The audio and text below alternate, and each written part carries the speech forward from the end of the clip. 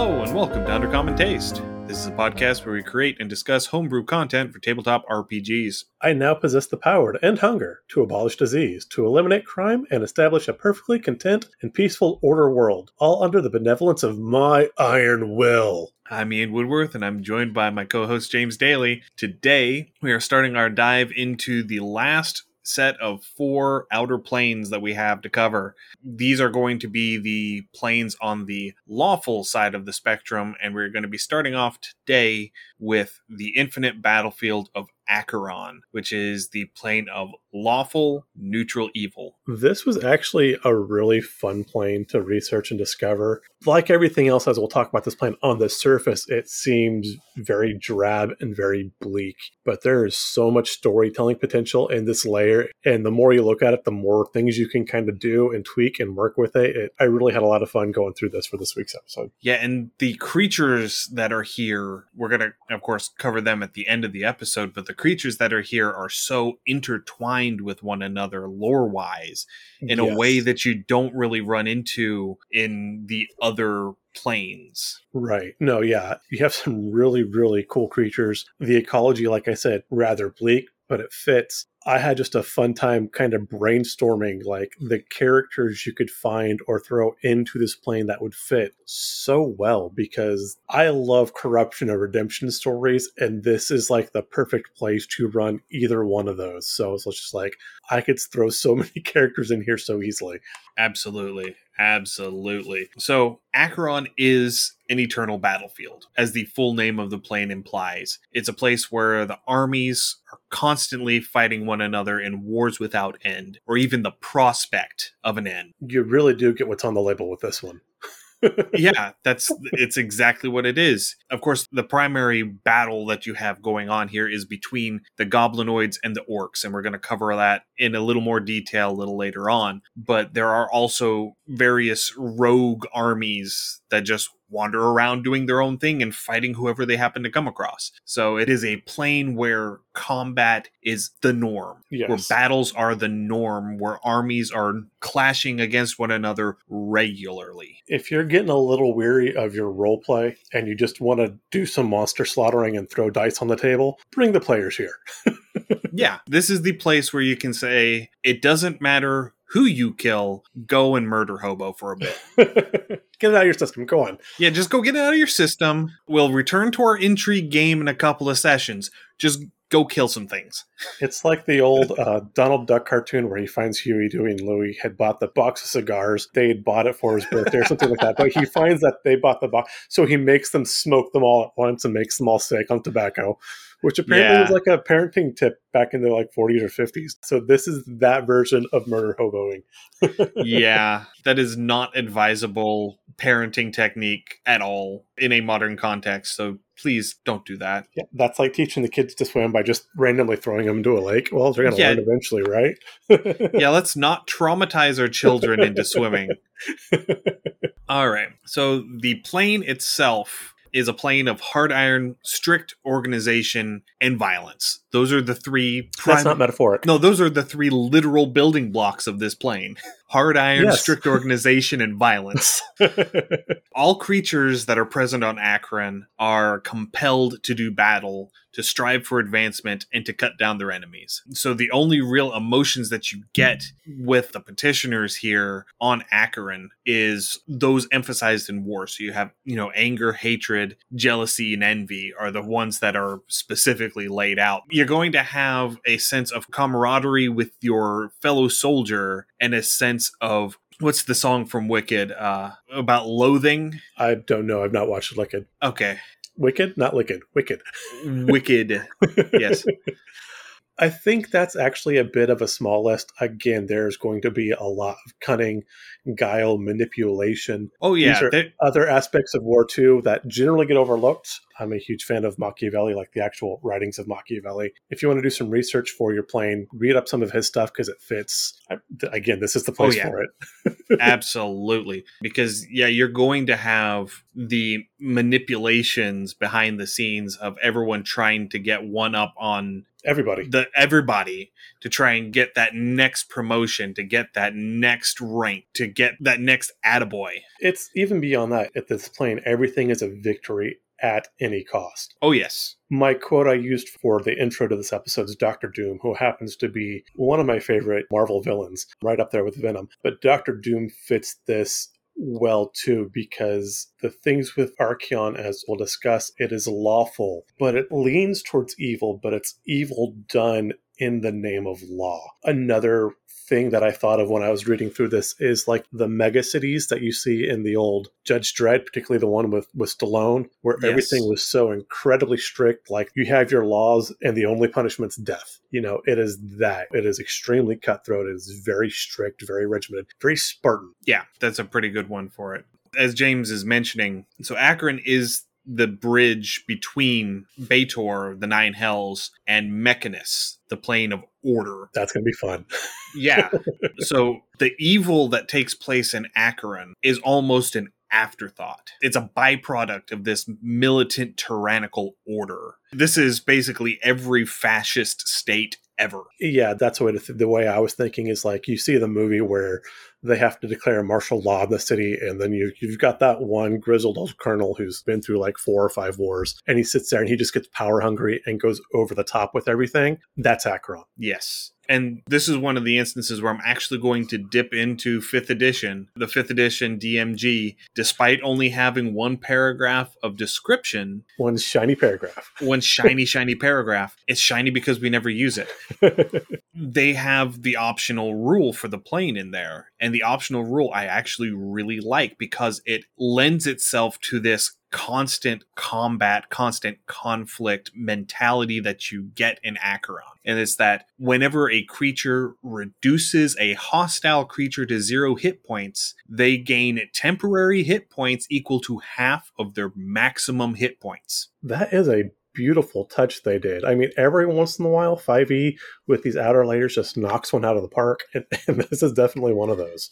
Yeah, because especially if you have something like a barbarian or a fighter, somebody who's not reliant on spell slots, which when we get to how magic worked in 2nd edition Acheron, oh buddy, you don't want to be using spell slots if you don't have to.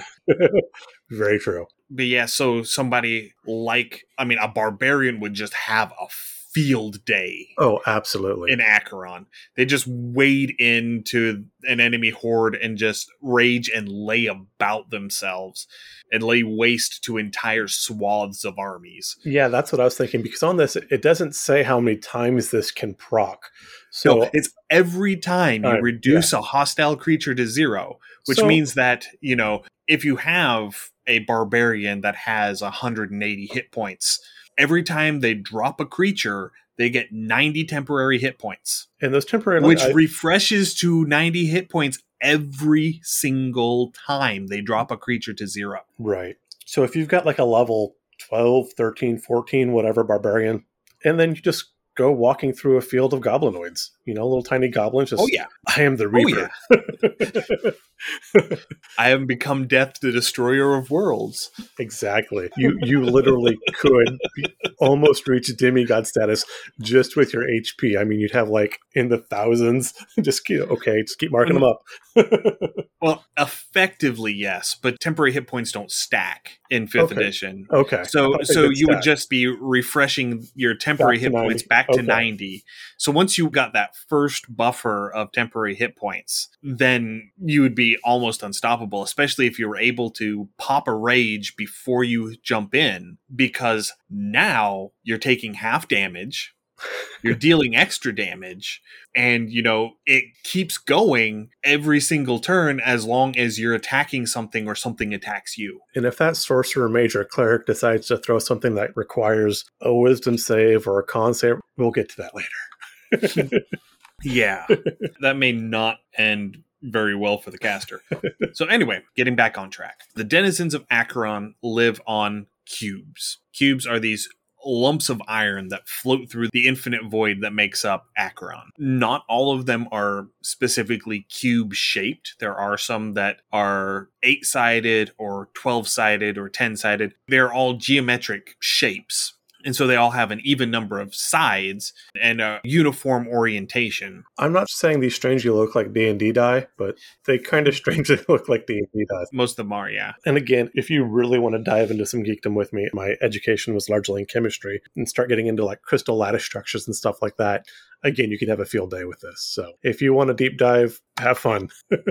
And even if the body that you're viewing or that you happen to be on isn't a 6-sided geometric shape, they still call them a cube. It's for ease. They've got other things to worry about than name and stuff. Some of them are hundreds of miles across. Others are just a few feet across. And they often smash into one another quite catastrophically. So you can imagine what a 100-mile square per face cube of solid iron hurtling through space, crashing into another cube of the same size and same material, going at about the same speed, would do. It's like a 50-car pileup in the 50s. If you've ever seen that episode of Mythbusters where they squish the car with the rocket sled, yes. It's kind of like that. Absolutely, yes. And then, too, a neat thing about these cubes is, like I said, everyone's on these, and depending on the sides of the cube, you've got these whole armies or factions on each cube, because that's basically their little domain. And as we'll get into some of the things, law is so strict and the group cohesion is absolute. And when these cubes meet, that is how they fight their battles. And so this is really kind of cool. You kind of get that whole landing ship mentality and mental image as you go. You could have your players all lined up and kind of going. And again, in this podcast, we do notably, obviously, talk about D&D as we have been. Something this leads itself really well to would be something like Warhammer 40K or those old actual military miniature games where you've got you could just line them up and then roll your scatter die and have them kind of move to see where you're going to go. And I think that'd be a really fun way to do that. But again, that whole landing party, landing ship where you're on the thing, the cube hits, you can just have in your mind the little gate dropping like you see in the old World War II, like the invasions of Omaha. Yeah, the landing craft, yeah. Yeah, where you're just, as soon as they hit, they're just discharging and rushing in. And now you've got something like, the Battle of Minas Tirith or like Braveheart. You can do these huge epic battle scenes so easily. Just everything sets itself up perfectly for those kinds of battles here. Yes. So one of the things that you will notice if you are in Acheron is that the cube that you are on feels stationary. Everything about it tells your senses that it is stationary, and every other cube happens to be moving really quickly around it. Because everything's relativistic. Yeah, everything is relative. Even time is relative in Acheron. So one of the weird things that I found in second edition reading through is that time only seems to pass on a cube if it is within sight of other cubes. So if it gets bumped and just flies out into the void for 300 years before it circles around and comes back, the people on that cube will feel like it's been instantaneous, right? Even though 300 years have passed. That's kind of like the whole time dilation thing. Again, talking about relativistic time and speeds and things like that.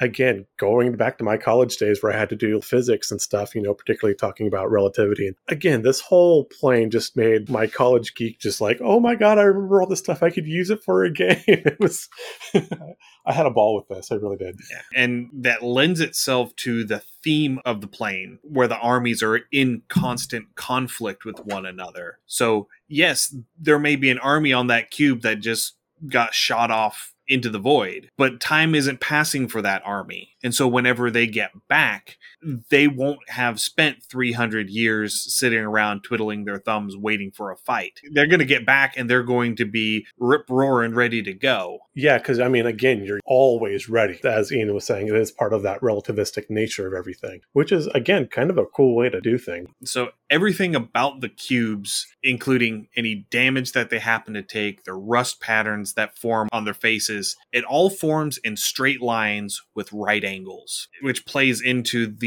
this is a plane of law. Right. It is Mechanus adjacent. This is a plane of law. Right. And so I like that too. Again, everything's very rigid, very predictable. And again, it just lends to that very stiff, rigid, this is the way things are. Not that there would be much art here, but if there were any, it would be very Art Deco or maybe Cubism, again, with those straight intersections, clear lines, nothing wavy, nothing fancy schmancy. It's just brutalism would probably be another thing you would see here as well. Again, just those harsh corners and edges everywhere. Yeah, but you're not really going to find art here because everything is function over form. This is true. So they're not going to take the time to make it look pretty. They're just going to take the time to make it work. Right. Very Roman. Actually very Spartan. Yeah, it is very Spartan as well, yes. Because, the Spartans weren't exactly known for their artisans. They were known for their soldiers because that's what they did. And so because these cubes are solid iron, naturally nothing grows on them. You don't have plants. There's nothing native that grows here. There's nothing invasive that grows here. There are a couple of exceptions, but they are specifically in the realms of deities. They're using the divinely morphic nature of the outer planes to shape their realm to allow food to grow. Yeah. Now, I did see one thing I would call a deviation. And again, it's not necessarily a natural ecology. But as we talked about, everything is largely on the surface of these cubes. But many of the cubes do have internal tunnels and warrens. You'd kind of say, if you've ever played Dwarf Fortress, something along those lines, I would think. And they do eventually grow various myconoids, funguses, mushrooms, things like that. Yes. It's just enough to stave off hunger, starvation, and that's it. It is a very simple ration. I'm sure there's no flavor to it. I'm sure it tastes like rubbery cardboard, and that's it. So again, there's one other thing that actually is native to Acheron called Provender Stones. These were at least in 2nd edition. I don't know if they made it into 3rd edition or later editions, but in 2nd edition, there are these things called Provender Stones, which are these weird cube-shaped black fruiting bodies that just sort of grow on the sides of these cubes. It's unclear whether they grow in the tunnels or on the surface. I think they grow on the surface. It is the polar opposite of a good berry. They are, quote, edible, though just barely. Right. So they seem to constantly grow. They can get house-sized or larger. And these roaming armies in Acheron search these out and will harvest them to feed their entire army. Yeah, because there's really nothing else to eat. Yeah, and the armies will harvest these seeds that grow on the inside of them, and they all have strict orders that whenever you harvest the seed, you immediately plant it. And if you don't, it is grounds for immediate execution, because every army is dependent on these Provender Stones to feed their army. Again, pretty much there is one law for breaking the rules. There's only one punishment. Not quite that extreme, but it's fairly close. There are some other punishments for other cases, but yes, they are the exception. They are the exceptions. But it is also theorized in the 2nd edition books that these Provender Stones, if left unharvested for long enough, eventually become the cubes that float around. That's kind of a cool theory. Yeah, if you left them alone, they would eventually oxidize and become these iron cubes that would then break off and float out into the void and become a new iron cube that floats around this infinite void. That kind of answers a question that I would have had for later, because as we say, these cubes do constantly smash into each other and they do start to wear over time. So that would be how they replenish. I do want to say though, so since the surface of these areas of this plane is largely just flat bare iron, as we said, there's not a lot ecologically. There is a very sparse handful of native quote creatures to this plane. Other than that, it's petitioners. Primarily,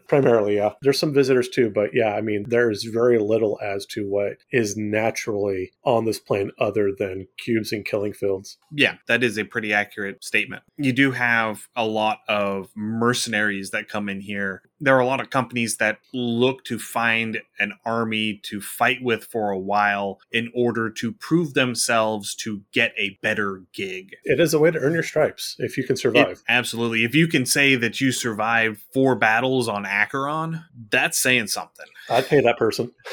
Yeah. You know they can follow orders. You know they can carry their own weight. Mm-hmm. But the devils in Baator regularly send envoys to Acheron to find battalions to recruit to fight for the devils in the Blood War. So this is a prime recruiting ground for the devils. Yes. And another thing we'll find, you do still find a lot of the Yugoliths up here as well. Yes. And again, as they act as a mercenary faction group species through the Blood War, again, this is a great way for them to train, to cut their teeth, to prove themselves. So yeah, what's the word I'm looking for? Field testing. There we go. Field testing. That's what we wanted. Knew we'd get to it eventually. So because we happen to be big fans of races that are no longer present, there's one that was a pretty prevalent force on Acheron that seems to at least be extinct now, called the Hassator. They were a race of fiends. Not a whole lot is known about them. I wasn't able to find much of anything about them whenever I was looking it up, but they had these mobile fortresses that they built as a combination of architecture, technology, and necromancy that are referred to individually as a Hassatorium. So collectively, they should be called Hassatoria, just based off of, Latin word roots. Latin word roots. They chose not to do that in the second edition book, and I'm changing that because I'm a nerd. So these structures are half living, half metal byproducts. These enormous quantities of slaves are just incorporated magically into the walls of these fortresses, and they are what makes them move. So there are literally thousands of slaves bound magically within the walls of these fortresses that drag them along on these giant iron skids. Again, for my 40K players, these are your Necrons. I mean, absolutely. Pretty much almost a 1-to-1. And for anyone who has been reading Stormlight Archive by Brandon Sanderson would recognize this as being similar to the bridge teams on a much, much grander scale. But that is the sort of feel that you get for this, because these are slaves that are forced to carry them, and a lot of them die in the process. Because when they run into another cube, they're replaceable. And whenever they fail to keep pace and they stumble and fall, they get smeared into a paste by the skids that are running along. And the line is, but even as they are smeared into a rusty paste, they serve to smooth the progress of the Citadel onward over the echoing battlefields. I believe Thomas Jefferson wrote something about this as the cogs of the machine being greased with the blood of the workers. I don't think he meant this literally, James. So there are 8 known Hassatoria functioning on the first layer of Acheron, but there's the wreckage of countless others that litter the scrap heaps of the second layer, which we'll talk a little bit more about later. Because the first layer is the battlefield, and the second layer is basically the junk pile of everything that has been broken and discarded and fallen out from the battlefield and is just sort of collected in the second layer. It kind of sifted through. Like if you have the multi-level sifts and you can kind of shake and you've got your big, big checks in, a little smaller and a little smaller. Yeah, okay. I see where you're getting at with that. Yeah, that's pretty good. Now I will say personally, I have a hard time picturing layers when there's so much ether, for lack of a word. There's just a void, these large void planes, and it's like, so how are you having a layer in the voids? I mean, is it like a stratospheric, atmospheric layer, or it's layered in principle, not physical layers, but my brain wants it physical layers like a cake. Again, think of it like electron shells. Yes. So you have these layers where things happen, and then there's a finite space between those layers where you are in transition, and you can jump from one layer to another, but you can't really hang out in the in-between. That makes sense. And I love electrons, but I was really hoping for parfait. Everybody like a parfait.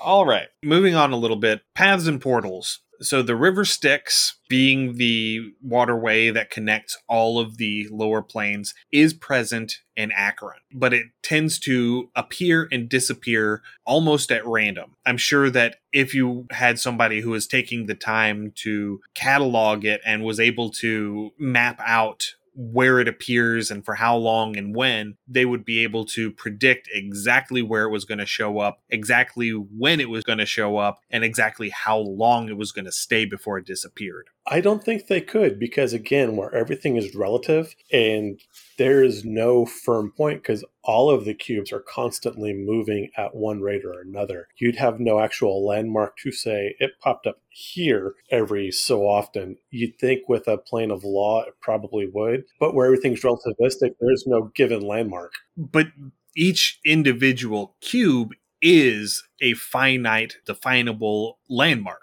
Granted, yeah. So it is going to be in relation to which face of which cube at which time. It's not going to be relative to its location in the void. It's going to be relative to what face of what cube at what time. See, I figured it was relative to where it was in the void, and if a cube intersected that point of the void, then the river appears at that point on the cube. It could. Yeah, so I mean, the DM can run this either way, but yeah, so at that point, that is a bit of randomness, and it's weird to have randomness on a plane of law, especially as one as strict as this one is. Yeah. So, I don't know. That's why I'm wanting to say that I'm sure that if someone were to take the time and actually try and do that, that it would be possible, that it should run on a schedule. I can grant you that. Yeah. You'd need a military strategist for that. You would need an entire army to do that. This is not something that one cartographer and his 5 little helpers are going to be able to pull off. This is something that would almost take like quantum computing in order to process the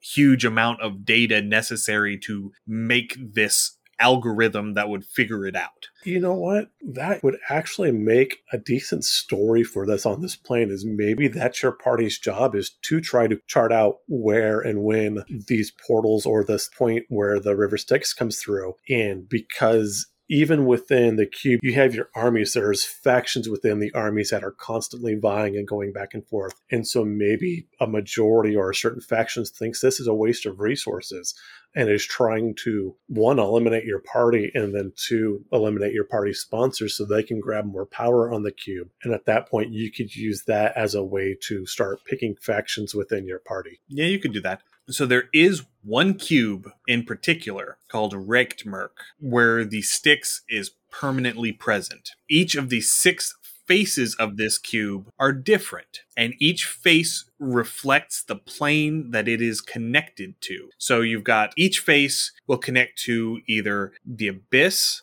Baator, Carcerai, Gehenna, Hades, or Pandemonium. Each face of this 6-sided cube connects to one of the 6 other lower planes. And it is the only time that you can get onto a boat and know exactly where you're going to be going before you talk to the boatman. This is the exception to the rule. Yes. So this is how you would most likely get into Acheron. This is how you want to get into Acheron. Yeah, this is the safest way to get into Acheron. This is the best of possible options.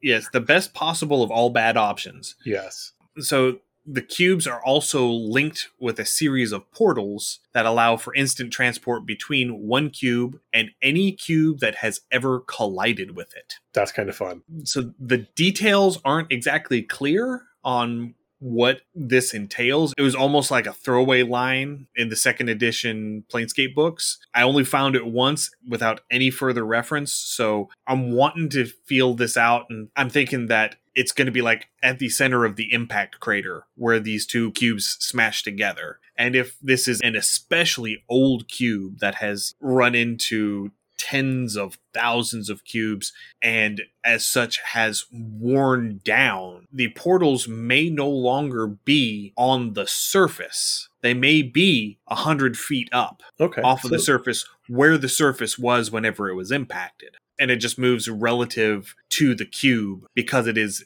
tethering these two cubes together. That makes sense, because a lot of the things I read about the portals to the cubes on Acheron was a lot of them were above the surface. And if you come through, you just drop to whatever the closest face is. So in this, I kind of get the mental picture. I remember the scene in Wreck-It Ralph where he drops into the game where it's the first-person shooter. It's almost like a first-person shooter version of StarCraft where they're fighting the bugs. And he just kind of falls face first into the whole, military foray, and everybody's kind of shooting over him.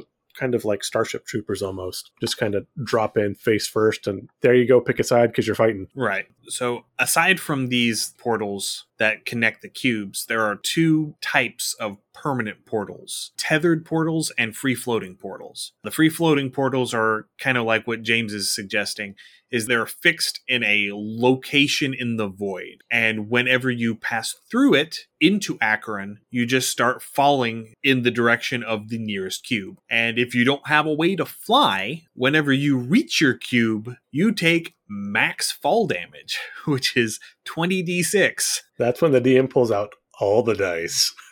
That's when you just empty the brick and say, yeah, you squished. DM rolls for splat. The mosquito on the windshield? Yeah, that's you now. But there are also tethered portals, which are portals that are affixed to a cube. And oh my god, these are important spots. Oh, yes. So factions will find these portals and will station guards around these portals and will monitor them to keep careful tabs on who comes in, who goes out. They're going to keep people that they don't know away from them so that they can't use them. They're going to intercept and detain anyone who comes through it that they don't recognize. It's a big deal to have one of because these. Ultimately, anybody they don't know that's not part of their faction is just reinforcement for the enemy. Potentially, yes. Well, ultimately, yeah, because they are fighting everybody else, and you don't know who is this. So, yeah, I mean, that would be the mindset, as anybody who's coming through that's not for me is against me. And if I don't know you, you're obviously not for me, unless, I can Shanghai you or conscript you or otherwise press you into service, which happens a lot too. A lot of these guards will sit there and they just grab whoever comes in. And as soon as they step through the portal, you're fighting with us now. Congratulations, you volunteered.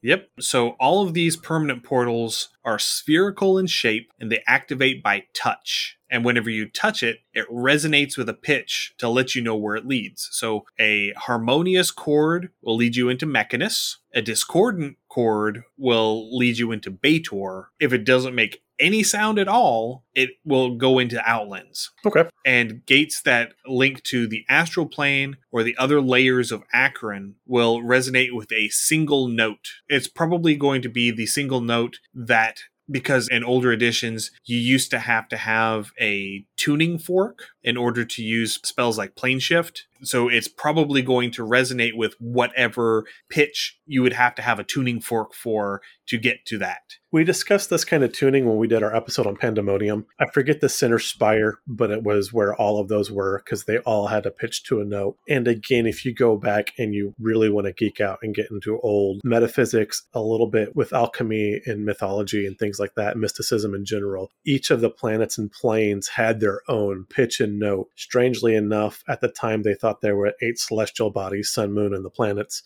Strangely enough, there's 8 musical notes. Imagine that. Kind of one of those cool things. So I could see very easily how this tied into each plane having its own musical pitch. Mm-hmm. And then you had modulations of major, minor, and all of that. Sharps and flats. And flats that would correspond with the individual layers in each of these planes as well. And then, the material that you used for the tuning fork also mattered. Right. So you would end up having things like silver, gold, and platinum in the upper planes, and tin and iron and lead for the lower planes. Yeah, iron and copper were big ones. Antimony, mercury for some of them. The mysticism gets kind of awesome for these. And I think, if I remember correctly, the astral plane was glass. Yes. There's an article, I think it's in Dragon 130 something. I have a copy of it. somewhere where someone did an article with a whole table just saying these are all of the locations that have known tuning fork pitches. These are the materials of the forks and the note that you have to have it tuned to in order to use your teleportation magic to get here. Oh, I like that. I need to find that edition. Yeah, so I may try and scrounge that up and put that up on the Patreon in case you are curious. That'd be great. Anyway, talking about teleportation, magic in general in Acheron is fun. Oh, for certain values of fun. So Acheron is very much based around Newton's third law of every action has an equal and opposite reaction. It's so lawful, it's almost chaotic. So every magical action in Acheron has a magical reaction. So what one mage gains, another must lose. It's the law of equivalent exchange. It is. It is the law of equivalent exchange for all of you Full Metal Alchemist fans out there. So this is one of the things that plays heavily into the conflict between the goblins and the orcs, is that there is a law of conservation of spirits. So there is a finite number of petitioners that can be present in Acheron at any given time. And when one combatant is slain, it opens up a spot and another soul for another petitioner appears in the plane. Ding, pop. So that's why they never take prisoners from the opposing army unless they are off-planer mercenaries or something. Right. If the goblins are fighting the orcs and the goblins manage to capture 10 orcs, they're not going to keep them prisoner. They're just going to kill them, because if they kill these 10 orcs, that's 10 chances to get another goblin soul for their army. And that's how that works. And see, depending on the version you read, I read that it wasn't a chance. It was a straight 1-to-1. If you killed your enemy, an ally basically spawned for you, which is why these kind of constantly go back and forth, but never really make a whole lot of headway, because there is this natural stasis throughout the plane. Right. Because the only way to actually win would be to not play.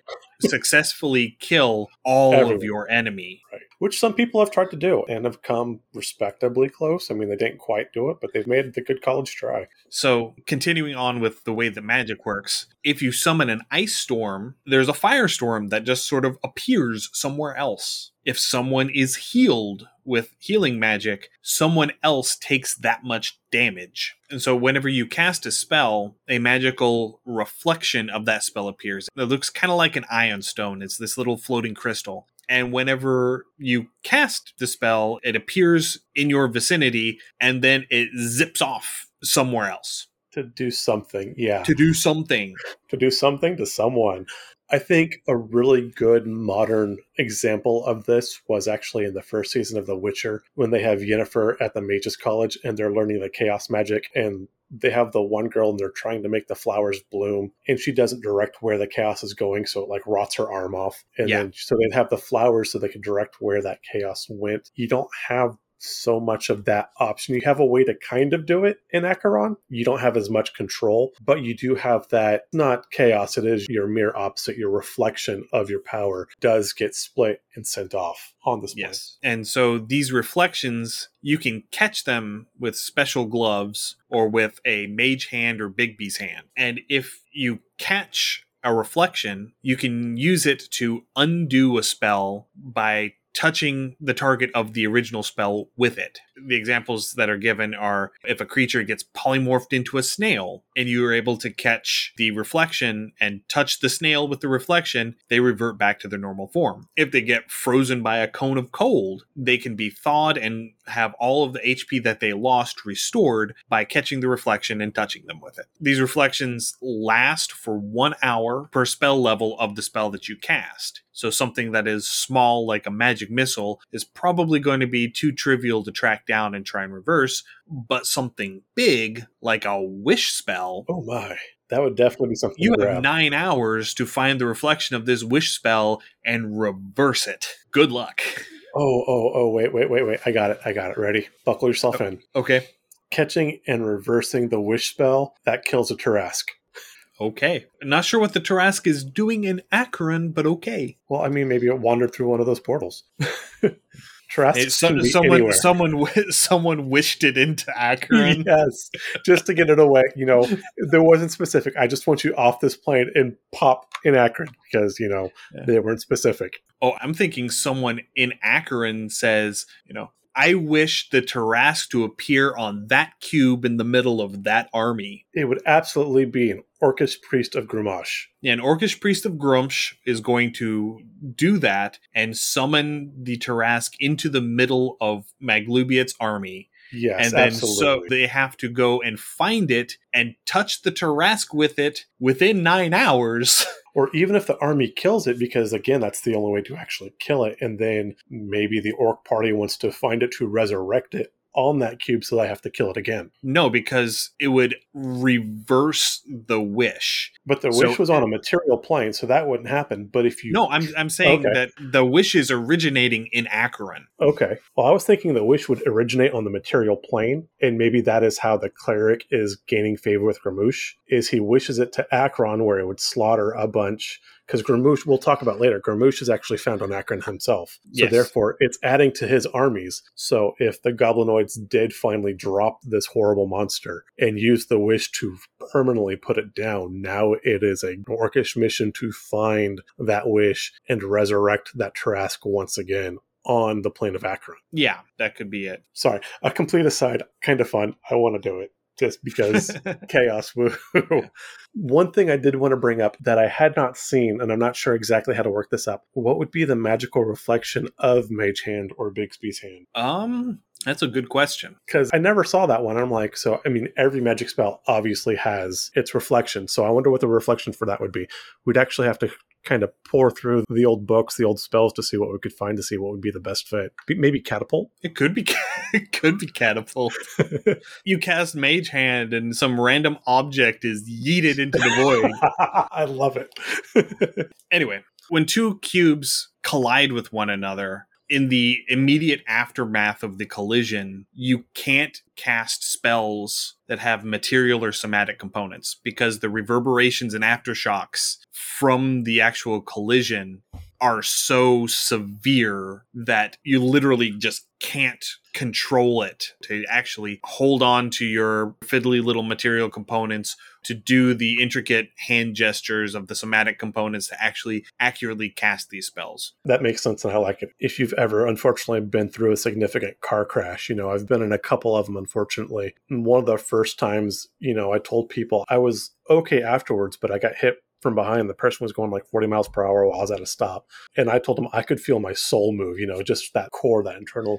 Yeah. And you are stunned and you are dazed. You are not right for a day or two after a good car accident, or not a good car accident, but a more severe car accident. You're just shook. Yeah. Again, as we talked about going back when we were talking about our barbarian having his heyday, if you were trying to cast something that would cause, again, a con save, a wisdom save, a strength check, anything like those, you have to realize what that opposite would do. So if you cast something that maybe calmed him or took mental control, then the reflection of that would enrage somebody else, or maybe someone else would lose mental control. And as a DM, if this person is a large person doing a lot on the field, then it should probably reflect to go to someone just as important on the other side. So again, where we talked about, you really want to be careful in how you're rolling those skills or those spells that cause ability checks and things like that. It comes back to this with that reflection. You have to be prepared for the counterstroke, as it were. Yes. All right. So getting into the individual schools, starting off with conjuration/summoning. Summoned creatures must follow the letter of your every command, but usually strive to avoid the spirit of your command. Hashtag malicious, what is it? Malicious compliance. Yes, which is everything I love about everything. So no order given to a summoned creature can be disobeyed. They literally have to obey you, but they're going to obey the letter, not the intent. I hope you have experience with fairies. Yes. So as such, elementals, fiends, and other summoned creatures are usually used as suicide run shock troops to break strong points and strategic locations in these battles. But these summons are not without cost. As part of the summoning, the summoner has to offer up a hostage for the duration of the summoning that will take the place of the summoned creature for the duration that they are in Acheron serving you. And again, that goes back to where we talked about you have that limit of spiritual essence allowed within the plane. So if you're summoning something in, something else has to kind of be put in a stasis. If it's only temporary, you have a temporary stasis because it still balances that number of spirits or souls on the plane. Right. So the offered hostage in this exchange gets a chance to make a saving throw to avoid having this happen. And if they succeed on that, then the summoner has to also make that saving throw. And if they fail, they take the place as the hostage, and the summoned creature shows up, but has no one to command it. And so it just gets to do whatever it wants. Which, yeah, is probably smashing things, or depending on the intelligence of the summoned creature, might want to live as long as it possibly can just to take over the summoner. Yeah. I mean, that's what I would do personally. Yeah. And then finally, if both the offered hostage and the summoner succeed on their saving throws, the summoning spell just fails. That happens. Continuing on to divination. Divinations can never be used to spy on opposing forces. The plane's nature enforces the use of careful scouting and encourages surprise attacks. So you're actually going to be using actual traditional military techniques and tactics to locate your enemy, create a strategy of attack, and then try and get the upper hand on them and hit them as hard and fast as you can. Stealth and guile are important. Magic is cheating. Magic is cheating. But this only affects things of military significance. So civilians, adventuring parties, objects, and locations without strategic value, you can scry on those all day long. So if you want to maybe scry on the general's pin, that could probably happen. And if you overheard something, then oops. Again, that would be a DM call. If my players had the forethought to try to work that out, I would allow them a little something at least. Because again, guile and cleverness should be rewarded. Yeah. Omens are also very common in Acheron and are often skewed to show the worst possible result because it is a plane tainted with evil. And any omen that is read applies to the target's entire group, not just the individual being divined for. And as such, any diviner that reads too many bad omens gets real chopped up real quick. Yeah. Generally, people don't like getting bad news by and large. And now, this is the one that I thought was really cool, necromancy. So Acheron is a great place for summoning an army of undead, because while you remain in Acheron, there is no cap to the number of undead you can have follow you. I mean, theoretically, because the spirit has already departed the body, yeah, that makes sense. As long as you can get to bodies, you can continue to create undead. And because of the nature of the plane, your undead will remain 100% loyal and obedient to you. This is what we call a lich's playground. Yes. But the effectiveness of the spells are dependent on whether the caster's, quote, life force is greater than that of their target, which is to say, in mechanical terms, have you got more hit dice than what you're trying to cast it on? Right. If you have more hit dice than the target, the spell always works. If you have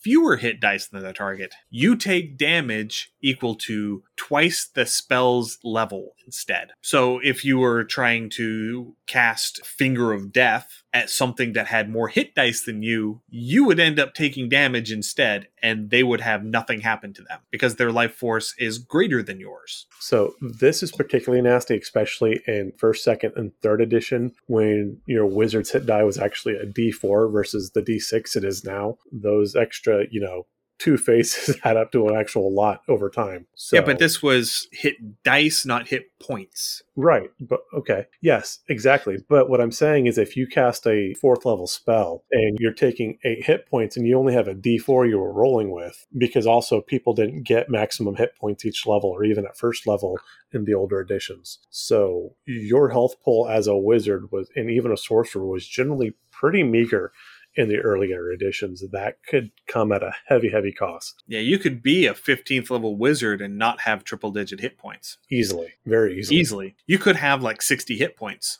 And yeah, I mean, and actually, 60 hit points would be max with 0 con. Yeah. Yeah. So you probably, honestly, on average, had closer to 30 to 45 at 15th level. Mm-hmm. So again, if you cast a 9th level spell and it backfired like that, there's half your hit points just on a failed spell. Oh, yes. Again, choose your spells wisely. Right. Wild magic. Wild mages in 2nd edition were effectively 2 caster levels lower than normal while they were in Acheron, which means that they would lose access to the spell slots that they would normally have. They would lose access to the higher level spells that they would normally have. They would be 2 levels lower in everything but hit points. Stay off my plane of law. Go away. Yes. Additionally, wild surges never happen in Acheron. You simply cannot have a wild magic surge in Acheron because the law of the plane prevents it. Okay, so I'm coming up with story arc right now. So you're in Sigil, and maybe people in Sigil have gone out from the material plane. They have some sort of connection, and they are trying to collect all of the wild magic sorcerers, and they're trying to bring them to Acheron where they are going to be quote, quote, safe. Because the best villains have the best intentions at heart. They just do it terribly. And so taking this horribly dangerous person and bring them to a place where they're going to be safe. They can't hurt anybody unwillingly. They can still practice their magic, and it's not going to backfire on them, and they're not going to lose control. Yeah, that's a perfect reason. So maybe your party's here to stop that, maybe rescue a specific person brought here. But yeah, I mean, you could set up a whole storyline just with that right there. I think would actually be a fairly good story to run. Yeah, especially if they're not telling you where they're taking them. Oh yeah, even better. I mean, this is going to be one of those, they're going to call it like Sanctuary. Yes. To pull in a Mass Effect 3 reference. Anyway, continuing on, because we keep getting sidetracked. I'm sorry. No, they're fun. They're fun sidetracks. The last school in 2nd edition, elemental magic. Elemental spells behave weirdly in Acheron. Earth elemental spells fail to function. They have no effect whatsoever on the iron cubes because they're metal and not earth. Fancy that. Fair enough. Air spells function on the surface of the cubes, but not in the tunnels and chambers inside of cubes. Water spells, on the other hand, work just fine inside of cubes, but if you cast them out on the surface of the cube, they instead only create rust in a 10-foot radius per spell level. Okay. And then fire works everywhere. And if you cast it where the metal of the cube is in the area of effect of the spell, it functions as the heat metal spell on the cube, affecting from that point in a 10-foot radius per spell level. That stands to reason.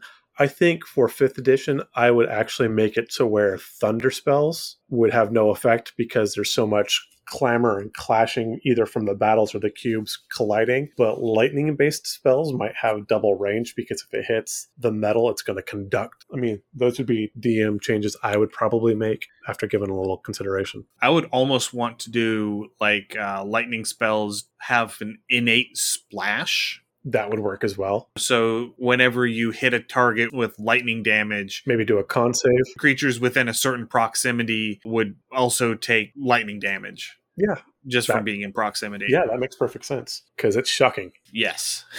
All right. So that pretty much takes care of the magic rules for Acheron as a whole. Let's get into talking about some of the gods here on Acheron because there are a few. Just a few. Not a lot, though. Not near as many as there have been on some of these other planes. The first one, the one that is very prominent that I was not expecting coming in, is actually a god from the Chinese pantheon called Lei Kung, the Duke of Thunder. I actually did a little looking up on this guy because I had no idea who in the world he was. And I don't have the 2nd edition source book that he's got an actual entry in. Okay. But this is an actual deity in, I guess it would be Taoism, I think. Yeah. I could be completely wrong on that, but this is an actual Chinese deity that was adapted into D&D. So he carries around a mallet and a drum, which he uses to create the thunder, and he also carries a chisel, which he uses to punish evildoers. That's a very specific tool, and a nasty one for that purpose, too. Damn.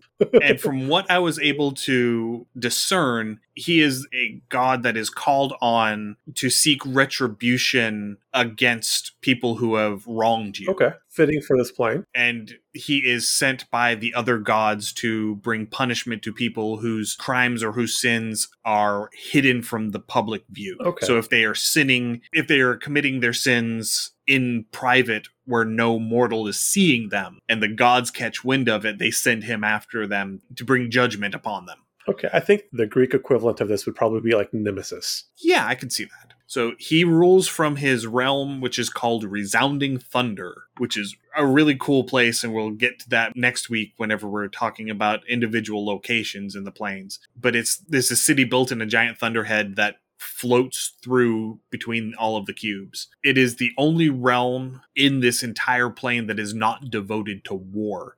So there are a lot of deserters and traitors and cowards that are fleeing from the battles that seek out Resounding Thunder. Okay.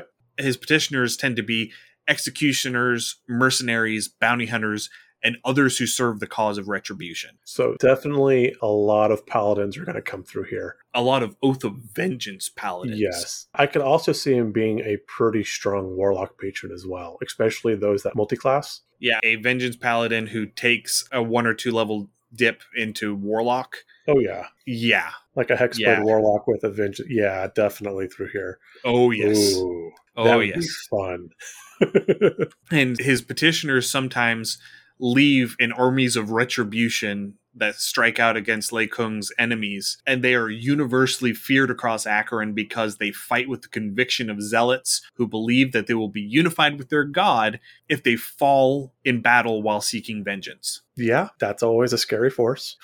Yeah, there is nothing scarier than an army full of religious zealots who are willing to die for their cause. Very, very true. So, time for the main event. The two major combatants in Acheron are Grumsh, One-Eye, the god of the orcs, and Maglubiet, the god of the goblinoids. They are in eternal conflict against one another. As they'll do. So Grumsh is on his own cube with the other gods of the Orcish pantheon. Maglubiet is on his cube, which faces Grumsh's cube. That's really hard to say.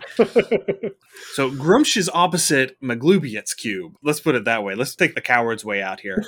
And so Maglubiet is on his cube with his 2 lieutenants, Kurgobayeg, who is a god of goblins, and he's the lieutenant that commands all of the goblin forces. And then Nomagea, who is the god of hobgoblins, who is the lieutenant that covers all of the hobgoblin forces. And if you want to have a nice flashback, we covered these 3 a bit in depth when we did our first episodes. We did our cleric. We had a hobgoblin cleric for our showcase. And so we did a bit of a dive on the religion of the various goblinoid races. And so if you want to go back and revisit, I believe that was episode 7 and 8, perhaps. I'd have to double check. Possibly. Yeah, go back. It was one of our first episodes. So again, a nice bit of recall for us. Yeah.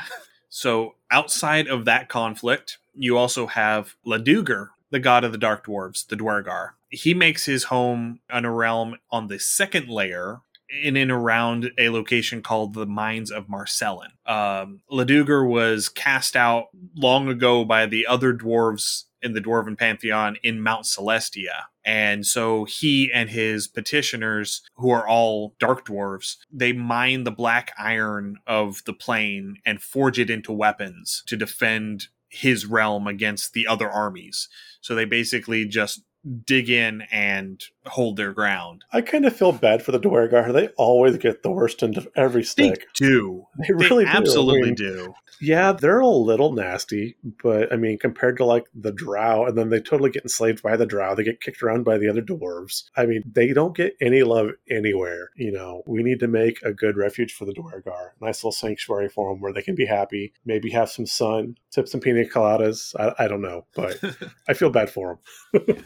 You'd be grumpy too. Seriously. If you had the Duergar's lot in life. We're digging deep, doing dwarf stuff, then the rest of the dwarves kick us out. Okay, fine. We'll go dig and just do it. Hey, look, there's a bunch of drows. Hey, look, we're drow slaves now. Woo freaking who. Another god that is mentioned in the second edition is Amatsu Mikaboshi, which is actually a not quite god, not quite spirit. It's almost like a primordial force in Japanese lore. Okay. Amatsu Mikaboshi is commonly depicted as almost a Satan figure in certain Japanese lore, and is apparently a fairly common go-to in video games and comics and such whenever they need to draw in an evil antagonist for their story. Kind of like Hades is always the one that's picked on whenever you do a Greek story. Gotcha. Okay. And it's never specifically stated, but he is a god of trickery and supposedly rules over everything that is done in darkness. So everything that is done under the cover of darkness is his domain. And he is believed to be the patron of the Bladelings, which are a race of humanoids that we will get to at the end whenever we start talking about the different creatures and races that are present. So we kind of got Ninja God?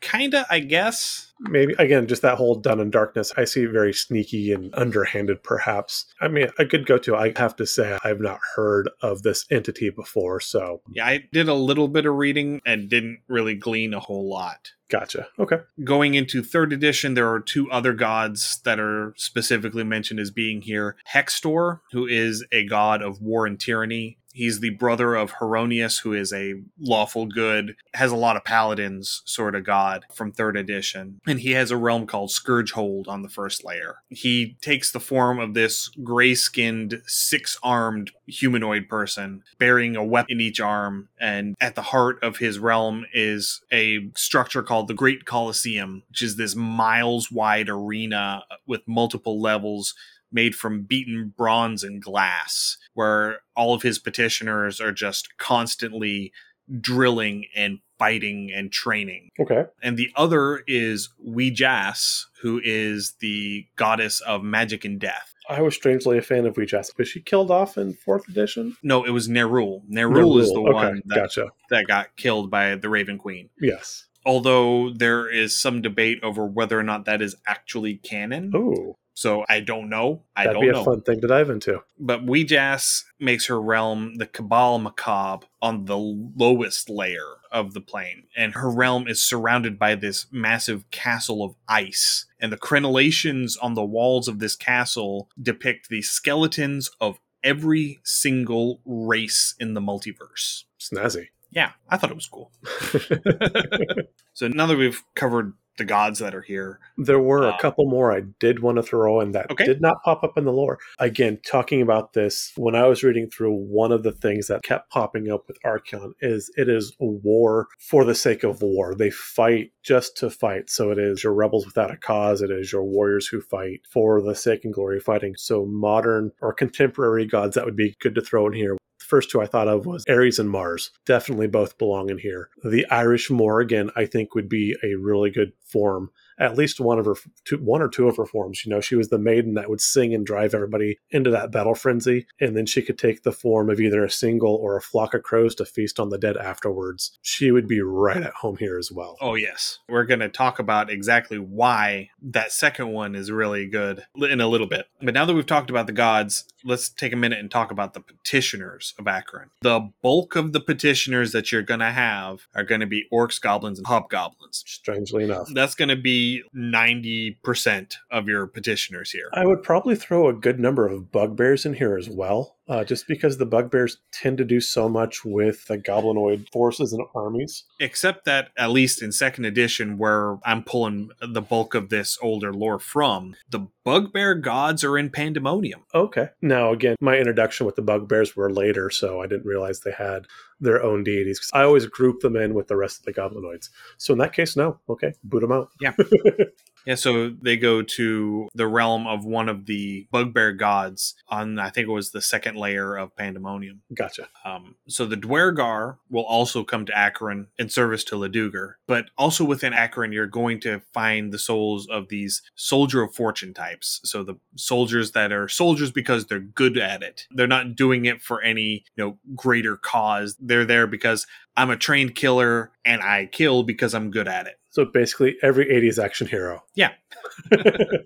As I mentioned a little while ago, it is specifically designed not to become densely populated with petitioners. There is a finite number of souls that can be here. There's a book that is referenced called the Book of Bindings. It's in the Hall of Records in Sigil, and a passage that they quote from that book is, "The absolute number of spirits in Acheron is a conserved quantity. The number can neither increase nor decrease. For this reason, the armies of Acheron take no prisoners. Each enemy they slay provides an opening for an allied warrior's soul to enter. The massacres of Acheron will never end until all the petitioners of one side or the other are slain." But this number doesn't take into account the living creatures that come in from other planes, so the armies will often spare mercenaries that they capture for no other reason than to hire them or press them into service on their army to bolster their numbers. Makes sense. I mean, again, if you can use an outsider to kill more of the other guy, then that's more souls for you to fight with you anyway. So may as well make use of them. Yeah, absolutely. No need to throw away a perfectly good resource. No. So there are rogue armies, as I mentioned a little while ago, that do roam the plane. The primary forces, of course, are Grumsh Maglubiet. Lei Kung also has armies that roam around from time to time, but he doesn't actually take part in most of the wars. They're usually sent out with a specific goal in mind, and when they're done, they go home. And then Hextor, starting in 3rd edition, he has an army that he will send in and mess with people from time to time. Sometimes armies get separated from their command structure. Either they go to the wrong cube, or, they get bumped off to another cube. I could see a cube getting sheared off, honestly, depending on how they collide. Yeah, it is possible. Yeah. You have a whole little Founders effect thing. That'd be kind of cool. These armies usually devolve into mutiny and madness. And after they collapse, there's usually one of two groups that will rise up. You'll either have a ragtag band of scavengers that survives by taking supplies from others by force until they run into a force that's too big for them and they get finally eliminated. Or you get a mass of undead or automatons that are following the command of a single powerful cleric or wizard. So you can flip a coin. You're either playing Evil Dead or Mad Max. Yes. And given the way that time works with the cubes, it's possible that there's still an army of Hassator out there with a Hassatorium that are just waiting to return. That would be a good way to throw them back in. Yeah, no, I like that. So the most famous rogue army in Acheron is an undead army commanded by the Lich Beretti, the Necromancer King. His solitary goal is to rule his own realm as a god. So gotta have goals. Yeah, his whole purpose is, I'm going to keep raising the dead to fight for me until I get to a point where I outnumber everybody and I have amassed enough power to become a god. Gotta love that no HD limit. Another rogue army follows a nameless Kuo-toa emperor saint who got lost in the River Styx and ended up in Acheron with his followers. So you've got this army of Kuo-toa that are wandering around Acheron. All of his forces have been mummified and are sustained by the intervention of their Kuo-toa goddess. So they're these dried out, desiccated fish people soldiers that can also desiccate their foes by touching them. Everything about this plane lends itself to Warhammer, either fantasy or 40k. Really, this is a perfect plane if you want to do a D&D 40k crossover, or you just kind of want to pick up something new for 40k. This really is the perfect place. And then the third famous rogue army is the House of Red Dirk, which is an army of bladelings. They supposedly were seeking out a haven on a cube, and they haven't found that cube yet. And reports from those who have survived encounters with them say that half of the army is comprised of blade golems, and the other half are well on their way to becoming blade golems due to the assistance of rogue Modron mechanics. Oh, I fucking love them. Oh my god. And apparently, the other bladelings in Acheron have a standing bounty of 88,000 gold bezants to anyone able to locate this army and lead bladeling scouts to it. Snazzy. I'm not sure what the exchange rate between a bezant and a gold piece is, but I like it. I think a bezant is a gold piece. Okay. So 88,000 gold if you can find this army and lead a bladeling scout to it. And survive the process. Yes. Well, of course. That goes without saying. Yeah. But speaking of rogue Modrons, there is a Modron Secundus, which are the second only to Primus, the head of the Modrons. And so I'm blanking on the name. In Mechanus, there's only 2 of them. No, there's 4 of them. There's 4 Secundus? Okay. There's 4 Secundus. Okay. So because the total number is the square of the number that... Of the rank. Okay, that is correct, yes. So the Deca whatevers, there's 100 of them, and then the Nonas are 81.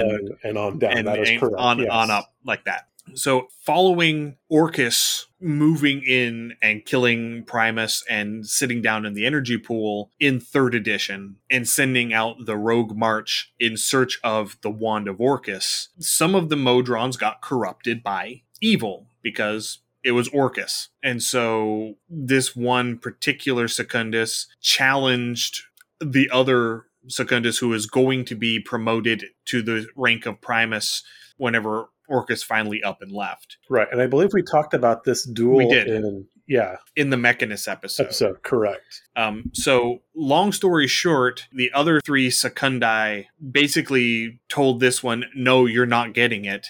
And he said, well, then I'm going to take my toys and leave. And so he took all of the other corrupted Modrons with him and left to Acheron, where he is currently mustering and growing his forces with the sole intent of returning to Mechanus, to Regulus, to seize the power of Primus for himself. As they'll do. Now, I will say, as we talked about Mechanus, there is not a lot of mining in Mechanus when one Modron or entity from Mechanus breaks down. It's generally recycled and reused. Here, they're farming raw resources, so they're getting numbers. Oh, yes. I could see this. I really hope this pops up again in later editions. Yeah, and so the Modrons, as a general rule, do maintain a presence, especially on the lower levels of Acheron. It is rumored that the cogs of Mechanus are actually mined from the cubes of Acheron, and that once the Modrons have succeeded in harvesting all of the cubes of Acheron, the Great Wheel will break, resulting in a new multiverse in the form of the Modron's perfect divine machine. I like it, and that gives us our 5th or 6th multiverse option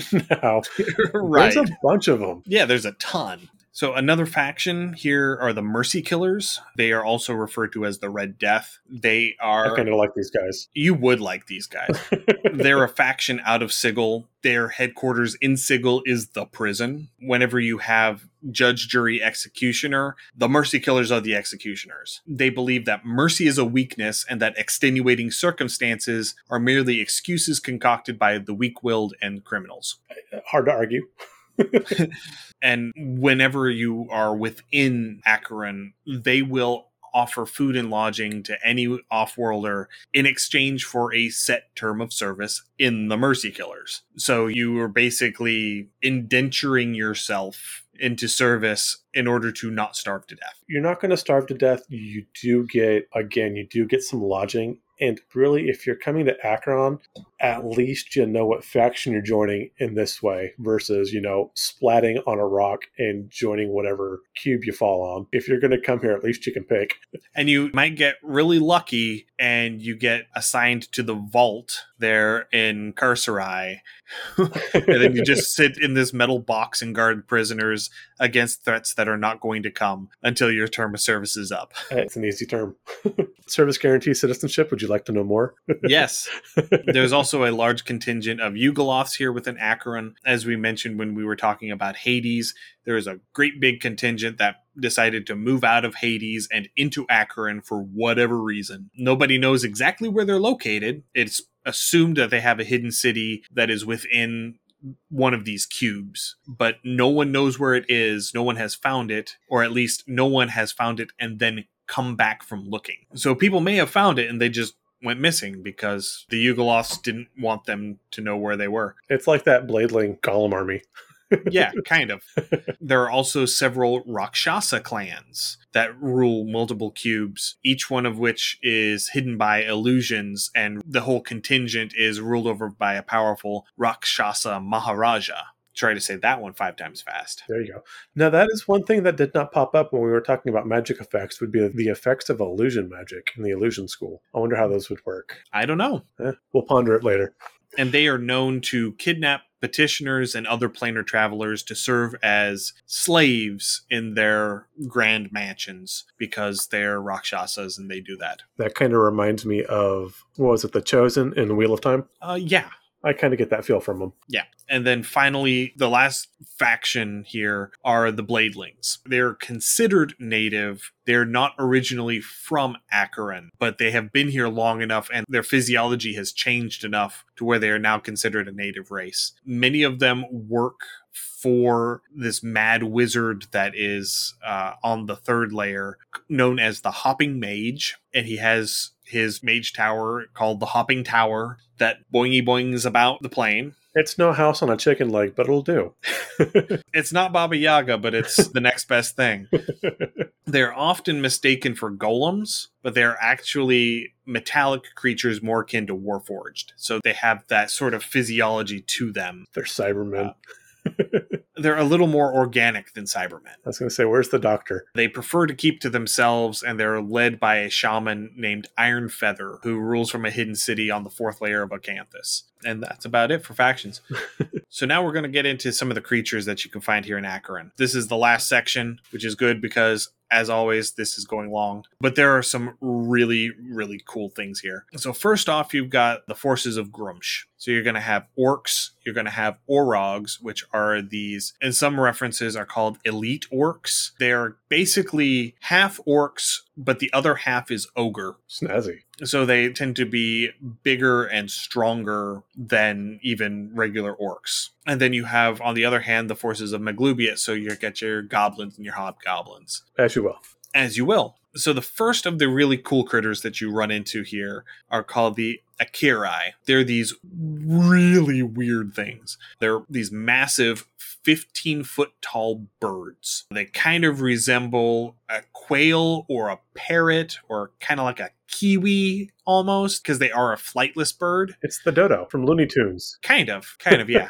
But they have 4 legs and vestigial wings. They are also intelligent and capable of speaking Infernal and Planespeak, which is the Planescape version of Common. So they've got this sort of tribal structure. They travel in flocks of 2 to 8 members, and they have this penchant for torture and a need to seek vengeance against those who they perceived have wronged them. And they have a very strong connection with these creatures called Rust Dragons, which we're about to get to, in the same way that humans have a strong connection with dogs. That's kind of terrifying. Holy crap. Yes. And whenever they are wounded and need to make an escape, they are capable of belching out this cloud of black gas that induces madness and confusion. All right. Yeah, these things are crazy. Because they weren't weird enough. They are the Looney Tunes dodo. I love them.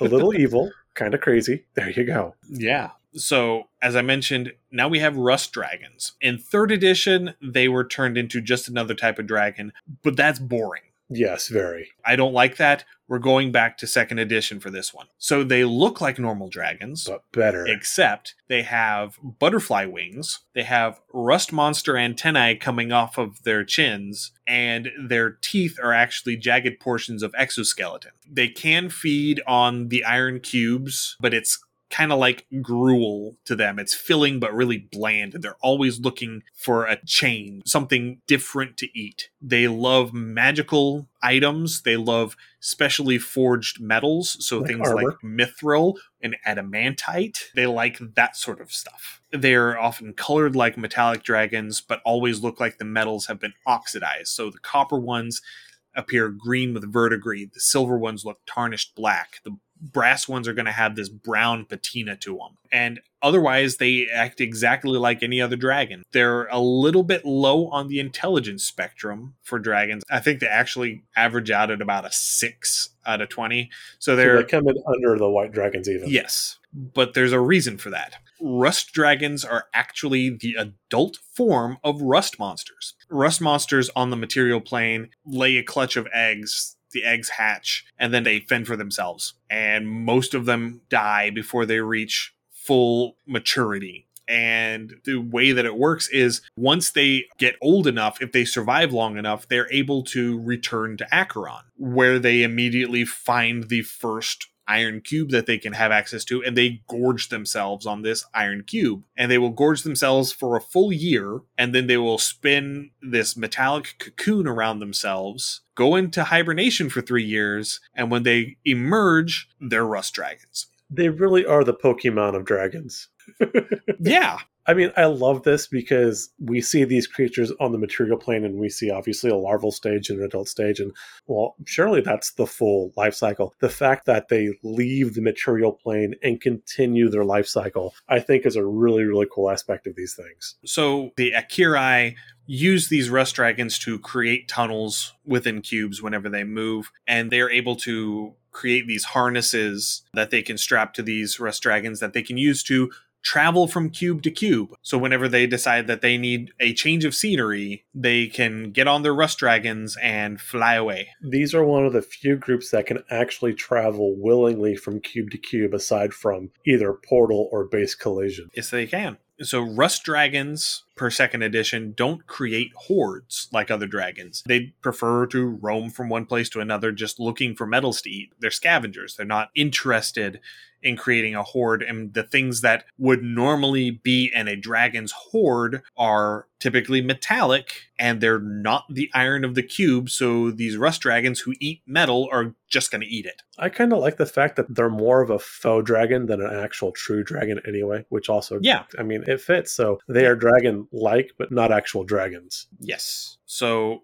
they have 2 breath weapons. The first is a 75-foot line of acid that, depending on age category, can be really, really nasty. It's 2d6 plus 1 times age category level. Ooh. So that means that it caps out for the Great Worm, or whatever the highest one is, as 24d6 plus 12. Ouch. And you can save for half. Woohoo. Again, going back to second edition, if you've got a wizard or a sorcerer with that D4 hit die, you're screwed. Yeah. And then you have the other breath weapon, which is even scarier. It is a 75-foot cone that oxidizes and disintegrates any metal item in the cone that fails its save. This includes magic items. This would make the absolute best shock troop on this plane, because all of your armor, all of your weapons just go poof. You're sitting there basically naked and unarmed as this angry army comes in to mow you all down. And the major armies here on Acheron actually keep stockpiles of wooden and stone weapons Just specifically to fight rust dragons. They've learned after a while. So in 3rd edition, one of the little things that I would actually bring in, specifically with the worm and great worm, the eldest variants, any metallic weapon that is not at least a +5 in enchantment immediately corrodes and is destroyed whenever it makes contact with a rust dragon's hide. Oh. And any weapon that is a +5 has to succeed on a save or likewise be destroyed.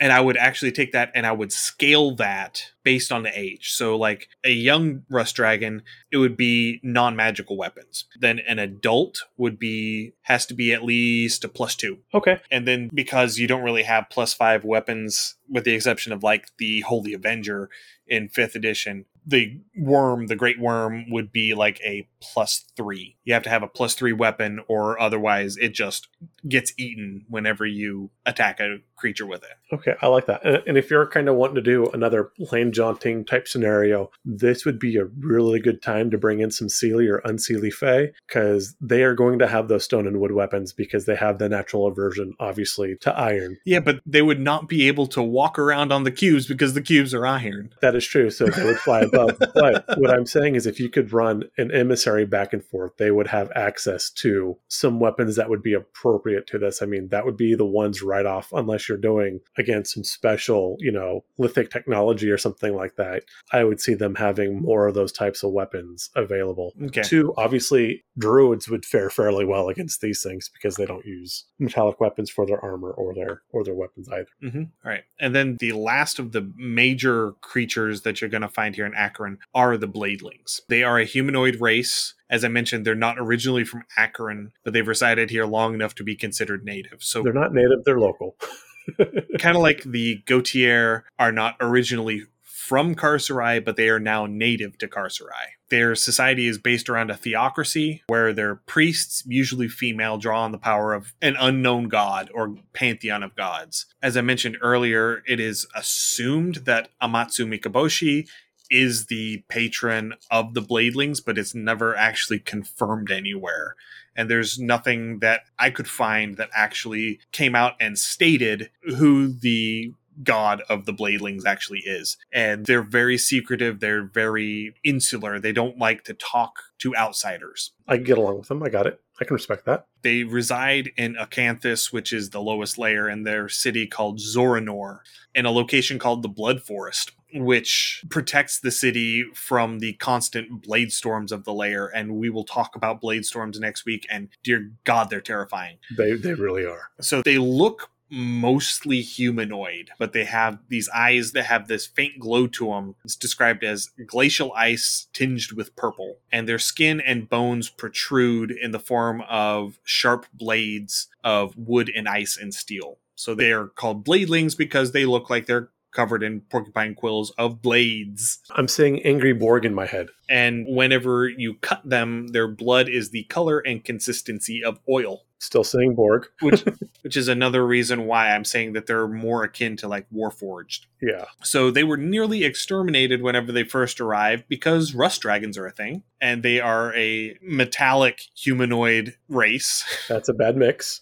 And they have since undergone magical experimentation and have developed complete immunity to corrosion and oxidation. Natural selection. Magically assisted. Yes. It's more like selective breeding at this point. Yeah, husbandry. Bladeling husbandry. Yeah, Bladeling husbandry. They are now shiny and chrome. So they're considered magical beings that draw from the power of Acheron itself, because they have the skin that, is metallic and resists all this corrosion.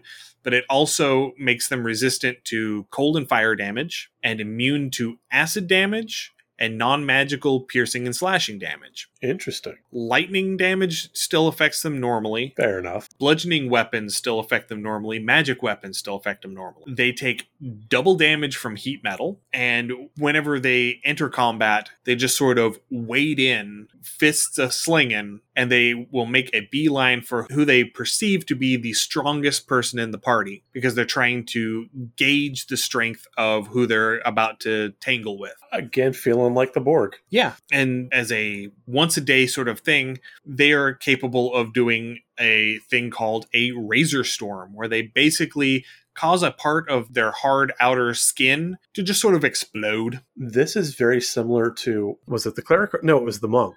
We had that stone form monk. Yes. That could shatter his stone skin. Obsidian Fist, yeah. Yes. Yeah, this is the same sort of thing. I didn't know about this whenever I was creating that, but yes, this is the sort of thing. And it deals 3d12 slashing damage to each creature in, I think it's a 30-foot radius. It's pretty nasty. That is pretty rough. But they can do it once, and then they have to wait 1d4 days for their skin to heal so they can do it again. A good cooldown. I'll take it. And while they are still waiting for this to cool down, they also lose their resistance to cold and fire damage. And they take a reduction in their armor class. No, that's a fair trade. These should be a playable class. I like them. Or a playable race. We might make that happen. Yeah. Well, I mean, we are a homebrew podcast. That sounds exactly like something that we can throw into patron exclusive content. Wink, wink. Yeah, no, these are actually really, really cool. I love the aesthetic of them. Again, a fair bit. Obviously, if they're going to be a player race, we do want to kind of draw back some of those resistances a bit. Yes, we're going to tone it down a little bit. But definitely something that should be on the table. And then finally, all manner of birds. We call Acheron home. Yeah, he burbs. So you have these enormous flocks of birds. There's ravens and vultures and gulls and bloodhawks and swallows and pigeons. Every kind of random bird that you can think of, they're here. And it's really common to see a giant flock of birds flying around in Acheron because they will go and they will feast on the corpses of these battlefields. And one of the worst omens that you can possibly see on Acheron is a single bird flying in the sky. Yeah. And again, that ties back into that whole Morrigan thing, because if you see her, it's probably going to be a bad day for someone. It's going to be a bad day for everyone. Let's be honest. It's the Morrigan. It's the Morrigan. It's going to be a bad day for everybody but the Morrigan. Yeah.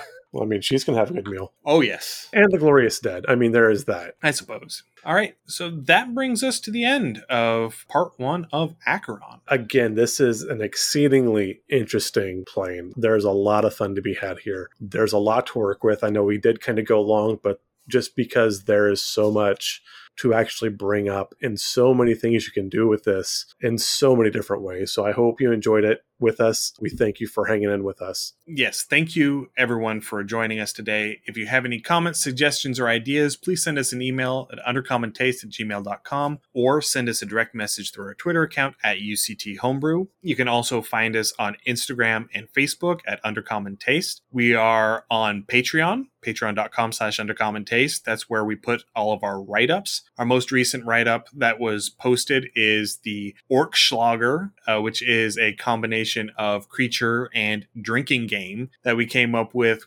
Kate from Of Mice and Men and Monsters. By the time this episode comes out, hopefully I will also have up the write-up with all of our traps from last week's Traps episode. So do go over there, check those out. If you want to help support the show financially, please consider becoming a patron. We also have a Discord channel where you can talk to us directly. You can put up your homebrew or world building ideas for some constructive feedback, or if you want to give us ideas for the show, please consider coming over and joining us on Discord. You can find a link to our Discord channel in the show notes. You can find our podcast wherever you listen to your podcasts. We're on iTunes, iHeartRadio, Spotify, Google. Also, we are slowly making an expansion over to YouTube. So if you prefer more of a visual medium, we are going there. Our interviews will be posted visually on YouTube. Also, join us here on Twitter coming up really soon. We are going to take our own fun version of March Madness for you all.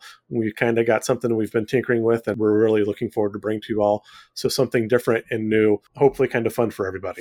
Yes. And as James was mentioning, we are now doing video recordings of all of our interviews, which we are, whenever possible, live streaming on Twitch. So you can also find a link to our Twitch channel, twitch.tv/undercommentaste, in the show notes. Our next interview is going to be on Friday, February 11th at 2 p.m. Eastern Time. We are bringing on Declan, who is the DM for the Romancing the Dungeon podcast.